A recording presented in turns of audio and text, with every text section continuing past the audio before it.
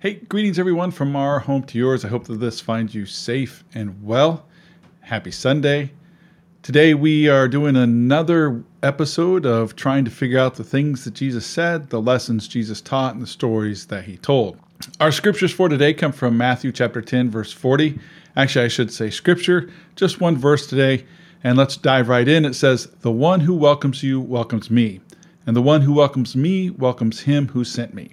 So take a moment just to think about that passage. Let me read that again. "The one who welcomes you welcomes me, and the one who welcomes me welcomes him who sent me."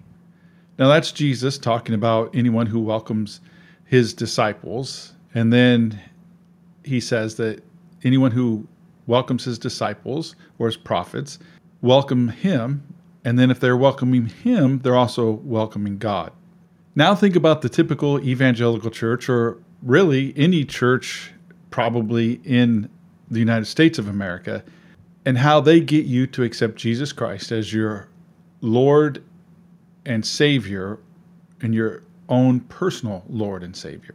Usually you have to go up front, or they say something like every eye closed, every head bowed, and then you're led in a prayer and you say something like, "Lord, I'm a sinner, please forgive me," or "Jesus, forgive me," and then something about accepting Jesus into your heart, into your life as your personal Lord and Savior.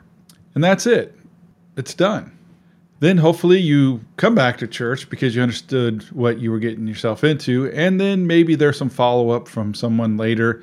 Maybe someone will contact you and invite you to a Bible study or to a life group or small group, whatever you call it, maybe.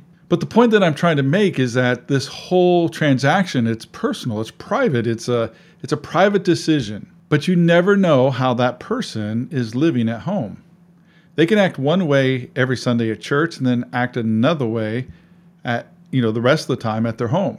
Even if you go to their homes to visit, you really don't see who they really are. You may go to their home and they've got Bible verses, from Hobby Lobby all over their walls, and they pray at dinner if you're sharing a meal with them, but you really don't know how they're living.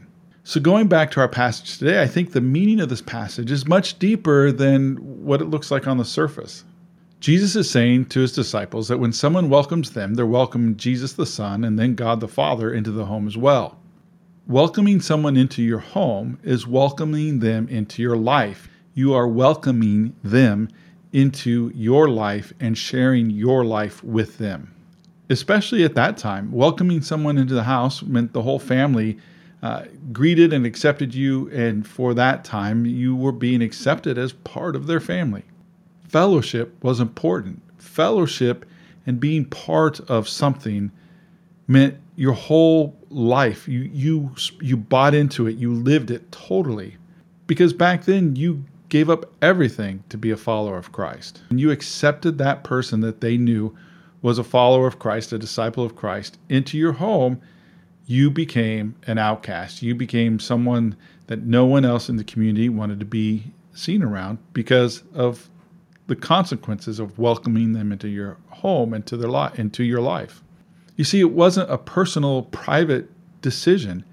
When you accepted Jesus into your life, it was a whole family thing. It was the whole world changed. Your whole family changed. It was a decision not just to be a follower of Jesus, but it was a decision to change your whole life, change your whole way of living, and possibly die. As you know, there were multiple generations of family living under one roof.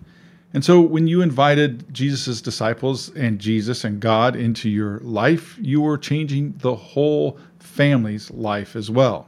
And I think the worst thing that the church does today is to propagate Jesus as your own personal Savior. So going back to our passage today, when you welcome Jesus into your home, you're welcoming him into your whole life.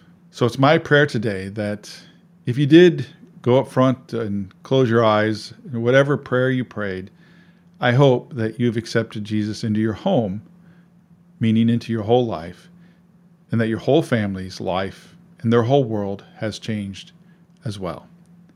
Grace and peace to you. God bless you. Have a great week.